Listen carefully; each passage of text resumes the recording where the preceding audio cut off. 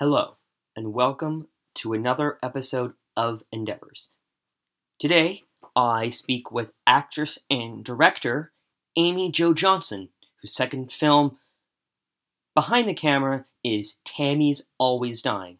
As well, Becky Ann Baker talks filming in Italy for the bold short film Night Fire.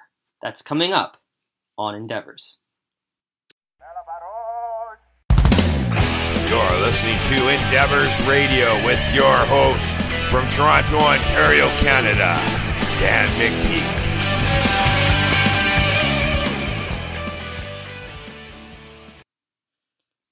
Hello, welcome to the show. Hope you are all doing fine as we enter week 7 here in quarantine. We have 2 guests on the show today. You probably know my first one from her long-running stint as Kimberly Hart, the Pink Rangers, on the iconic TV series Mighty Morphin Power Rangers. Since then, she has guest starred and starred in numerous other films and television shows, including a starring role on the Canadian hit TV series Flashpoint. In the last 5 or so years, she has moved behind the camera, and in 2016 came on my show to talk about her debut feature as writer and director, The Space Between. Now she has directed her second film, but the first one that she did not write. It stars Felicity Huffman and Anastasia Phillips, and it is called Tammy's Always Dying.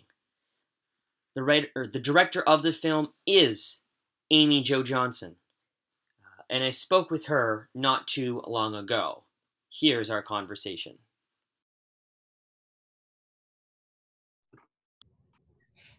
Amy Jo Johnson, what a great film. How are you doing today? I'm good. I'm doing really good. Doing a bunch of press because the movie's coming out next Friday, May 1st, which is very exciting. Gives me something to do right now in the middle of all this. It's nice to have that. How does it feel having an art piece released in sort of this global situation that we're all in? Yeah, the movie was set to come out May 1st in theaters, and just shifting gears to have it come out VOD quickly, I think was the right decision, because I think people are looking for something to do with their time right now. And I do think, the movie, as dark as it may be at times, also has some levity and some light to it. And I think it's a movie that a lot of people can identify with. So I'm pretty proud of it, and I'm happy it's coming out right now. Yeah. I know this is the second feature you've directed, but you didn't write this one. What was it like for you directing somebody else's script? Yeah, it was an amazing journey for me. So I met Joanne Sarrazin, who's the writer, at the Canadian Film Centre. That's where I went for 6 months to focus on directing, and she was there writing the script, actually. And so that's where I first heard the script. And I just responded to it on such a cathartic level. I found it so funny and so sad at the same time. I have a father who's a non-functioning alcoholic who suffers from depression. So he is basically a male version of Tammy in a lot of ways. And so I asked Joanne if I could make her movie. And she said yes. And it was very interesting for me, because it was the first time that I directed something that I didn't write.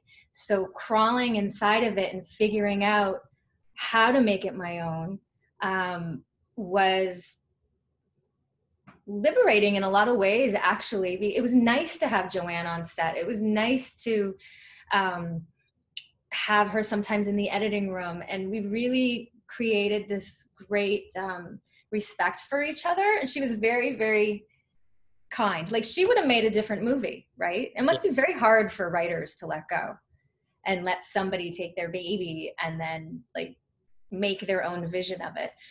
I loved that process. I would do it again for sure. The film, I think, is very funny in a morbid sort of way. Why do you think people are so attracted to sort of things that are very dark but have humor in them? I have a bunch of things going on in my head, but first of all, that's like Joanne's sense of humor is very wicked. She has a wicked sense of humor, and I do as well, but not as wicked as hers. And that's what I loved about her writing. But I love as a filmmaker to take dark, heavy subjects and then to find the humor in there, because most of our lives deal with some dark, heavy subjects. I think we all can identify with so much of the film in different ways that, I don't know, as a filmmaker, those are the stories I want to tell. I want people to try and, maybe somehow feel a bit normal by watching, and then also maybe find hope. I think a big message of the movie is letting go. Felicity Huffman plays Tammy in the film, and she's not an actress who's afraid to dumb herself down, physically anyway. As a director, what kind of conversations do you have with your actors about the physicality of a character? Yeah, she was pretty incredible. So first of all, we were so blessed to have her jump on the project and sign on board. She fell in love with the script, and I flew to New York and I met with her. And, she says, I have a few questions for the writer and for you. And once we figure that out, I need to know quickly, because if we're shooting in October, it's, I think, end of July right now, like I have some work to do. And I was like, oh, what is she going to do for 3 months? But she did. She was shooting some other stuff, but as soon as that was done, she grew out her hair, she got these teeth, and she was very brave. She's like an actress who just gives it her all, which was pretty great to have her come to this, production in Canada, small, and trust us, and also bring her A game. So it was pretty great. And I know you actually worked with one of the other actors at Olanike. You two worked together on Flashpoint. What was that like for you, working with one of your co-stars in a directing capacity? I love Olanike. I think she's a hoot. She's so fun. I just wanted her in the movie because I like to be around her, and she's fun to have on set, and she's also fun to have at a premiere.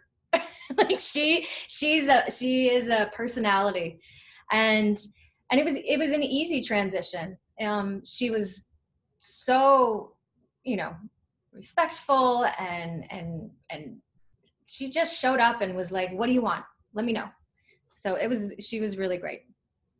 We mentioned the humor of the film, but when we find out the significant event that happens, there is a bit of a tonal shift. As a director, how do you find that delicate balance, without ruining your tone and your story too much?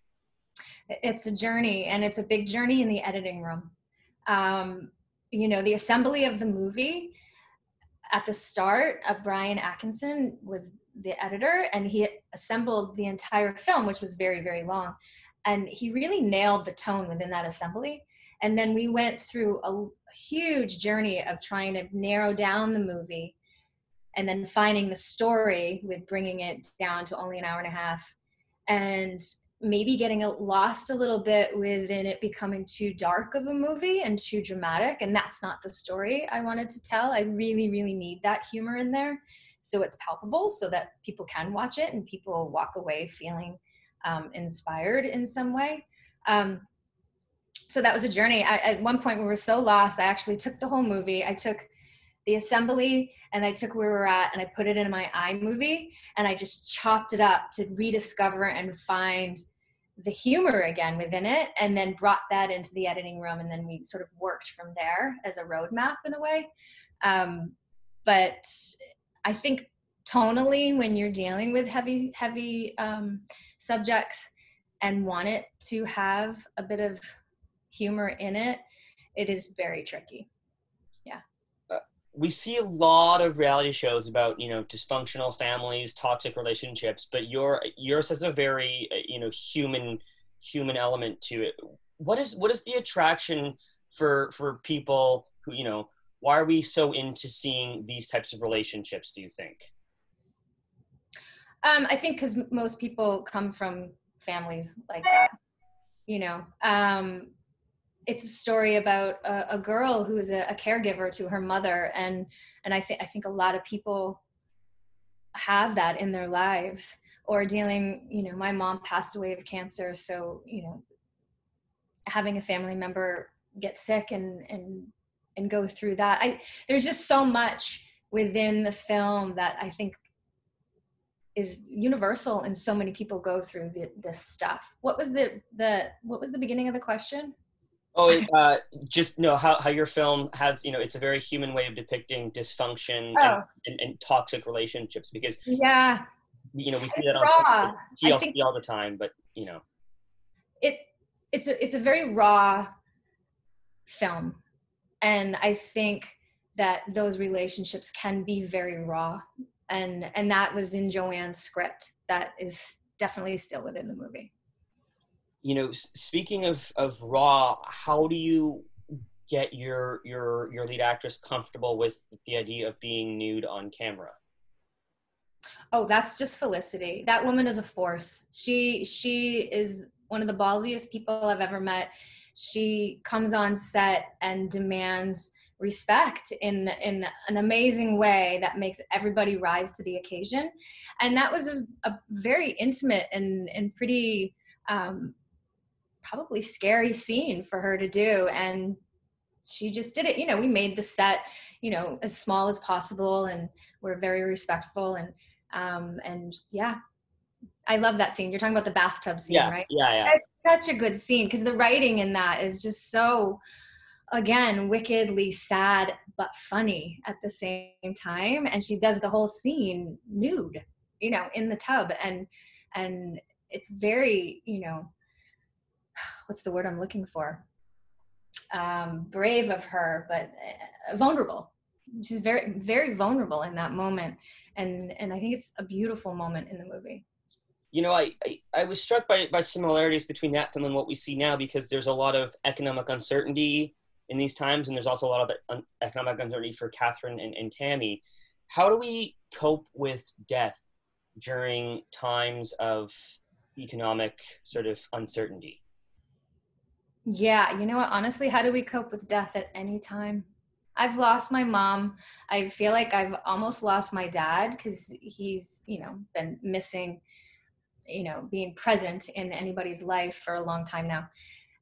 And grief is, it comes in waves and it's a roller coaster.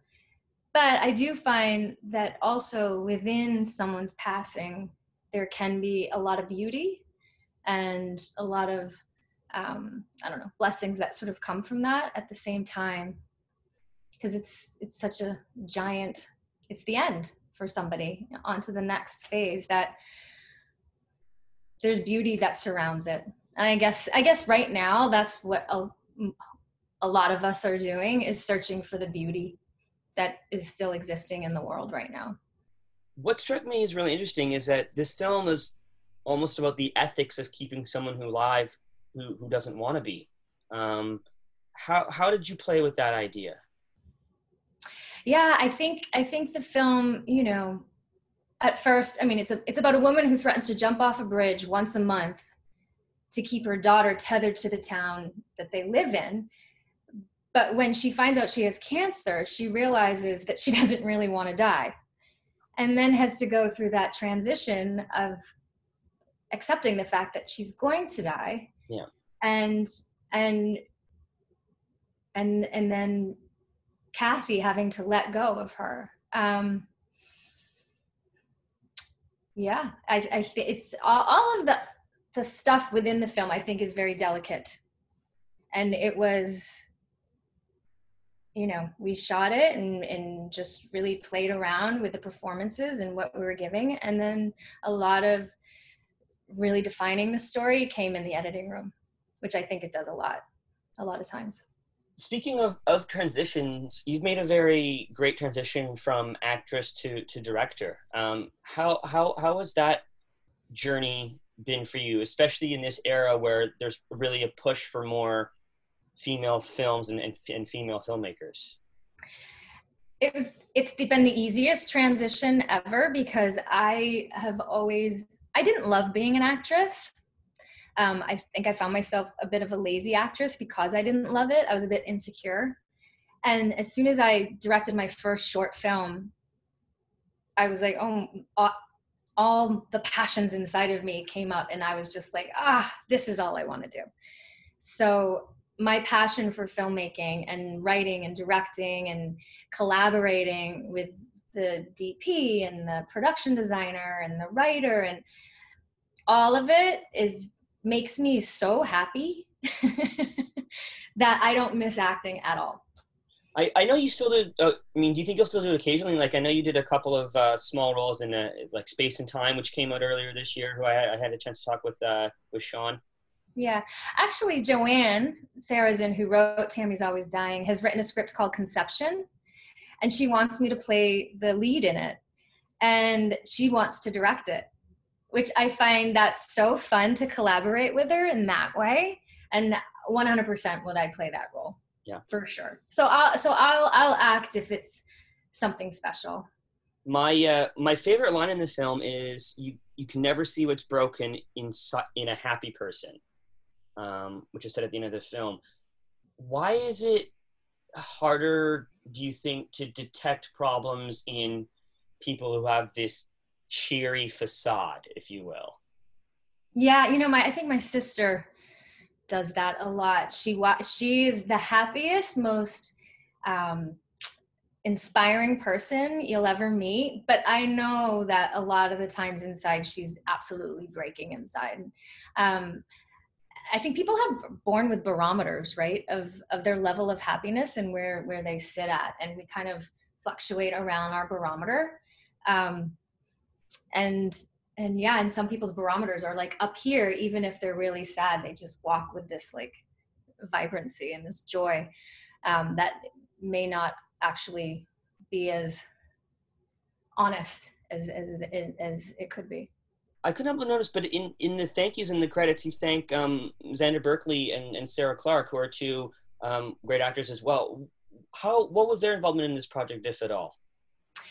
So Xander, I did a movie with in Bulgaria, 15 years ago, and I hadn't seen him in a long time, and I reconnected with him in Toronto, and him and Sarah became really dear friends. And actually, a week before I went into prep for Tammy, I went to Maine. They now live in Maine on a farm, and I went and stayed with them for a week because I was really kind of petrified, embarking on this giant mountain I had to climb with this movie and finding my way in. And I spent some really good quality time with Xander, and he did a lot of pep talking. And I walked away after the end of that week, like really ready to shoot and believing in myself and what I had to offer. He was a mentor.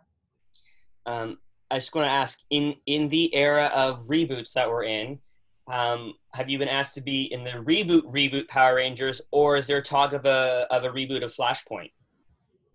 Oh, wouldn't that be fun? I would love to do a reboot of Flashpoint. That I would act again for. No, there's no talk of that. I've seen some rumors going around on Twitter about the reboot or the remake of the Power Rangers, or the new Power Rangers movie, whatever it may be. Nobody seems to know, but I have not heard a word. I would do it. Why not? I think it'd be fun. I loved the last movie. I thought it came out great. Dean Israel, the director, I thought he did a great job. Yeah, and you had a small cameo in that one, right? I did, really super small. If you blink, you'd miss me. Well, I wanted to ask about the film ends with this young girl dancer who you sort of piece together is the younger version of Kathy. What went into that? Because it seemed it was such a unique way of ending the film. Yeah, that came during prep. I was just trying to figure out what happens after that ending. I don't want to say what it is, but what happens there. And then I just thought, what if we see a younger version of Kathy, like young Kathy, just dancing with all the hope and joy before her mother, really started to affect her or emotionally abuse her. And the little girl, Chloe, actually was at my daughter's dance studio. And so I asked her mom, and I had her mother read the script first and then let me know if she was okay and wanted Chloe to be in the movie. And they said yes.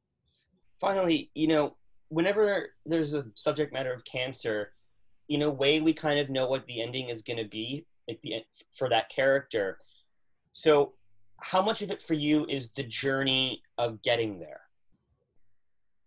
Yeah, I mean, if you look at Tammy's journey and where she does end up, you never would have guessed from the beginning, really, or would you? I don't know. But the whole movie is that. I guess that's what making a movie is. Right? Yeah. Figuring out how to get to the end as smoothly and as gracefully as possible. Well, the film is Tammy's Always Dying, and it comes out on VOD May the 1st. Yes. Amy Jo Johnson, it's such a great little film. Thanks so much for joining me this afternoon. Thank you. Thanks for having me. All right. Have a good day. Stay safe in lockdown. Okay. You too. All righty. Take care. Bye-bye. Bye-bye. That was my conversation with actress and director Amy Jo Johnson, whose second film as director, Tammy's Always Dying, starring Felicity Huffman, is available Friday, May 1st, and is available on the following Canadian platforms: Rogers, Bell, TELUS, Shaw, SaskTel, Cogeco, iTunes, Sony PlayStation, MTS, Microsoft Video, and Google Play. My second guest is an actress who has been in the business for close to 4 decades. She has featured in such TV shows as Frasier, Star Trek Voyager, Freaks and Geeks, Storm of the Century, The Education of Max Bickford, Life as We Know It, Law and Order, All My Children, Kings, Nurse Jackie, Smash, Person of Interest, Elementary, Law and Order SVU, The Good Wife, Girls, Unbreakable Kimmy Schmidt, The Good Fight, Blacklist, Brockmire, Big Little Lies, Younger, Katie Keene, and Hunters. Her feature film credits are equally as long and include War of the Worlds, A Simple Plan, In and Out, Men in Black, Jacob's Ladder, Lorenzo's Oil, Blue Steel, I'm Not Rappaport, 2 Weeks Notice, Spider-Man 3, Table 19, The Chaperone, and After Class. She is in a new short film, Nightfire, in which she co-stars opposite her husband, acclaimed actor Dylan Baker. They got to shoot on location in Italy back in the summer of 2016. The film is available May the 1st on Amazon, and this is my conversation with Becky and Baker. Becky Ann Baker, hello, good afternoon. Thanks for being here today. Well, thanks for having me. Thank you. So you're in a new short film called Nightfire, and I know you appeared with this in this with your husband Dylan Baker. What was that experience like for you, getting to work with him like that? Well, we're really lucky. We've been married 33 years and been together like 35. So we've gotten to work together a lot in our careers, and both as actors, and also my husband has directed me in a number of things, stage and film. But so it's great because you have a kind of shorthand together. You know, you don't have to over-explain things, and the acting part together is way fun. It's a lot of fun to do things together. So we always look forward to it. And this was a special labor of love with Brando Benetton, the director. And you actually got to shoot the film in Italy, where it largely takes place. What's it like shooting on location Verona, in that Italy. What's it like shooting on location in that capacity? It was amazing. It was Verona, Italy, which is also Brando Benetton, the director's hometown. We shot mostly in the old part of the city, ancient, antiquities, 500-year-old buildings. And I think the film really shows Verona as a character in the entire film. It was just beautiful. We shot in January. We were actually there on New Year's Eve, and we were staying up on a hill, and we could see all the fireworks on New Year's Eve from all the different villages around around Verona. It was really a beautiful sight. There was a lot of explosions, guns, car chases in the film, and although you don't necessarily are involved in those scenes, what's it like for you as an actress and as a film watcher to be involved in something like that? Well, I think it's why every actor gets into this business in the beginning. You can't wait to be in a car chase or get blown up or be shot. Wear squibs and pretend to die. It's really some of the most fun we do. I didn't get to do much of the action in this one, but I always tell young actors to stay ready because you never know what you're going to be asked to do. But there are lots of zip lines in this film and explosions, and it's a lot of fun. Were you ever worried for your husband at all, because he has some physical stuff? He does. He has lots of physical stuff. No, Brando is such a terrific director. Everybody was very well protected, but it was really fun to watch them zip lining and doing all kinds of, flips and flops. It was a lot of fun. You get to share a lot of your scenes with another great actor, Bradley Stryker, who plays the U.S. ambassador. What was your relationship like working with him? Oh, we had such a great time. I didn't know Bradley before this film at all. I think he works mostly in L.A. and we're always in New York. But we all got to know each other very well. It was a small group, and he's just terrific. I like his work so much. How would you describe your character of Diane? Well, Diane is assistant to the American ambassador to Italy, which is Bradley Stryker's character. And I think she's very efficient and, very capable and is, a terrific assistant. She doesn't have a whole lot to do in the movie, but it was so much fun just being in Verona and being, on the set and watching everybody work. There's a lot of, politicking going on in this film, and a lot of secrets and about who is who and what is the truth. Why is sort of espionage and that whole area, why is that so intriguing, do you think, to film goers and audiences? Well, it's always a crowd pleaser. I think, people like to be, they have their sense of thrills, watching someone else get in trouble and run and be chased. And it kind of lets us let out, this great exhilaration of, what the action is doing. But they're always crowd pleasers, this kind of film. It's always so much fun to be, thrilled by a film like this. It struck me when I was watching it, it brings up the idea of morality and blind loyalty, especially with the two other soldiers. After making this film, have you thought about what heroism is, or what that word means to you? Well, I think we're living in a time where we really see what courage truly is and heroism. I think, right now we're all kind of trying to live up to our own courage and kind of, hopefully find a better world when we're on the other side of this virus. And I think, Brando's film, is a kind of glorified, way of showing heroism as well. I mean, it's a lot of, action-packed thriller, espionage fun. It's funny. I understand this film was shot a couple years ago in Italy, but it seems actually very, very timely with sort of the political back and forth and everything that's going on.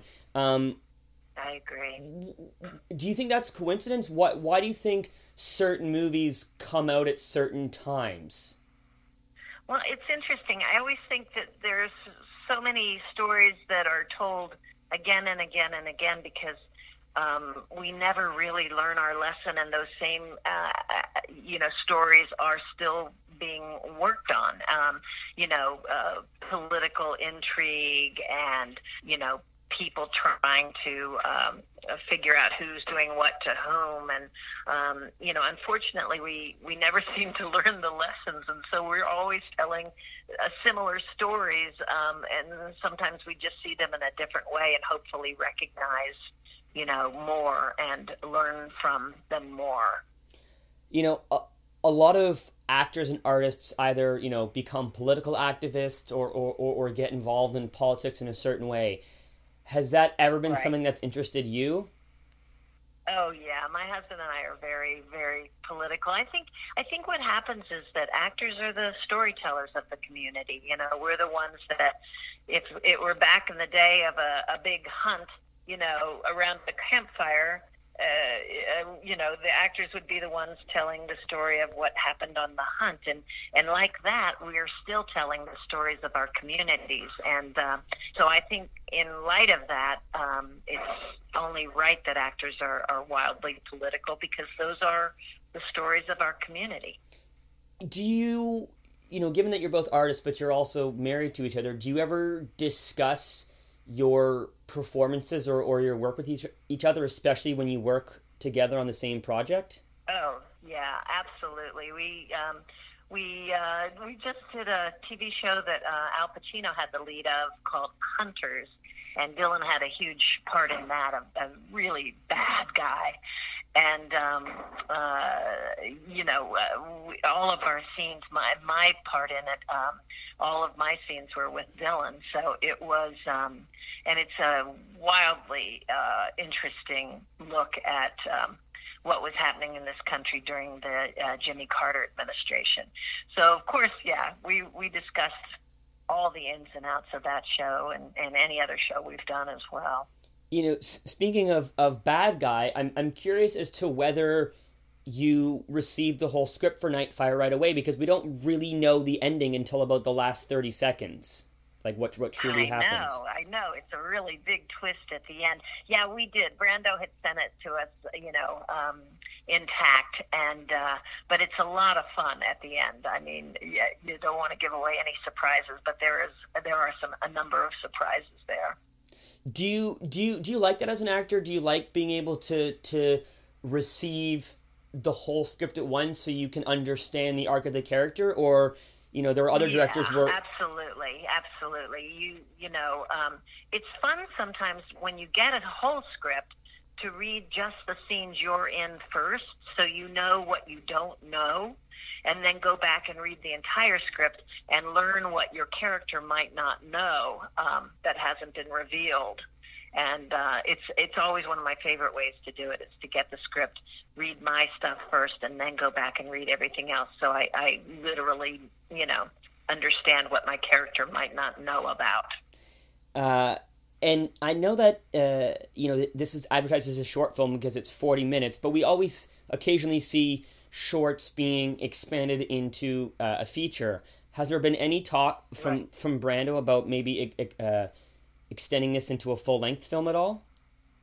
Boy, I would hope so. It would be so much fun to go back to Verona and try to try to shoot some more interesting things, ideas about this film. We would be on board any day. It was that much fun. And I know you also are actually in another film that's coming up on Netflix called The Half of It. Oh, yeah. Well, if you don't mind, what was that like for you? Because the Netflix experience seems like it's a whole other world. Right. That was another terrific shoot. Another young filmmaker, writer, director, and we shot that one in New York City. And again, just a very creative process. I loved the script so much. What do you make, your film Nightfire obviously comes out, I think, on VOD 1st of May. But with this time that we're in right now, we're all sort of trying to find new ways to communicate and to entertain and keep sane. How is film going to help us through this time, do you think? Well, I think especially this one, Nightfire, is just like, high voltage entertainment. And I think it's a terrific escape, a nice, fun diversion from, being inside and sheltering inside and trying to, stay optimistic about this virus. I think Nightfire is just a wonderful distraction and very entertaining. And I think that's a lot of what we need right now. Streaming's obviously, overtaken, I guess, traditional mediums for a while, but how do you think this situation is going to maybe alter how we consume, if at all? That's a terrific question. I think we're going to learn a lot from this virus. I'm not sure so much about how we watch television and film, but, maybe more about film, because it's going to be hard to go back into theaters for a while until we have a vaccine. So it may be that films are presented more like Netflix, where we're watching movies on our home screens for a while until we can actually go back and sit next to each other. You've worked in the business for so many years, and you've had so many great performances. What are some of the things that you still want to tackle as a performer? Oh gosh. It's funny. I always think about the thing I was working on right before we all had to stop working, and I was shooting a couple episode arc on the TV show Billions. So I've been thinking a lot about that. One of these days we'll get to go back to work and actually finish it. But I'm kind of one of those actors that really just sees what's right in front of them, and I'm not sure what I'm hoping for in the long term. More terrific writing is what I always look for. I know your husband's directed it all.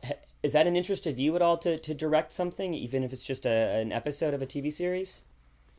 I've never thought so much about directing. I'm more one of those actors that likes to see the whole picture from the actor's perspective. But I do like to write. So I think not so much directing, but maybe writing eventually or somewhere along the line. I really enjoy that part of it. Could you see a time maybe where you write a film and your husband either directs it and or stars in it and keep it like a family affair type of thing? That's a great idea. I like that idea. You have to be honest, I don't think I've ever thought of it, but maybe now that we still have a few more weeks left in New York to shelter, maybe I'll start something like that. By the way, how is the situation in New York? Well, we live typically in this New York City. But my husband was doing a play that closed March 8th, and we came up to a house that we have up on the Delaware River about 2 hours out of the city to kind of just kick back for a couple of days. And that's when all of a sudden, all the theaters were closed and they asked us to shelter in place. So we've been up here for almost 7 weeks now in what is our weekend getaway. And luckily, it means we're in a very rural area where we can ride bikes and take walks and not run into anybody. So it's actually been, really nice. If we had to, go through all this, it's been a nice place to do it. Well, the film Nightfire, I believe, is on Amazon May 1st, if I'm correct. Oh, yeah, I think May 1st is the release date, yeah. Yes, and then half of it is released next week on Netflix, is it, I think? Oh, I don't know. I don't have information about that one, but I just think it's a terrific film, and I can't wait to see it myself. Nightfire is also a very terrific film, and I encourage all the listeners to check it out if you have an Amazon Prime account. Becky Ann Baker, thanks so much for your time this afternoon. Thank you so much. Thanks for everything. Stay safe over there in New York. Thank you. You stay safe as well. Alrighty, take care. Bye. Bye. That was my conversation with actress Becky Ann Baker. She co-stars in the great new short film Nightfire, which is available on Amazon May the 1st. She stars opposite her husband Dylan Baker as well as Bradley Stryker. That does it for me today. My thanks to Becky Ann Baker, and my thanks to Amy Jo Johnson. Tammy's Always Dying is also available May 1st. Thanks for tuning in. I'll see you next time. Goodbye for now.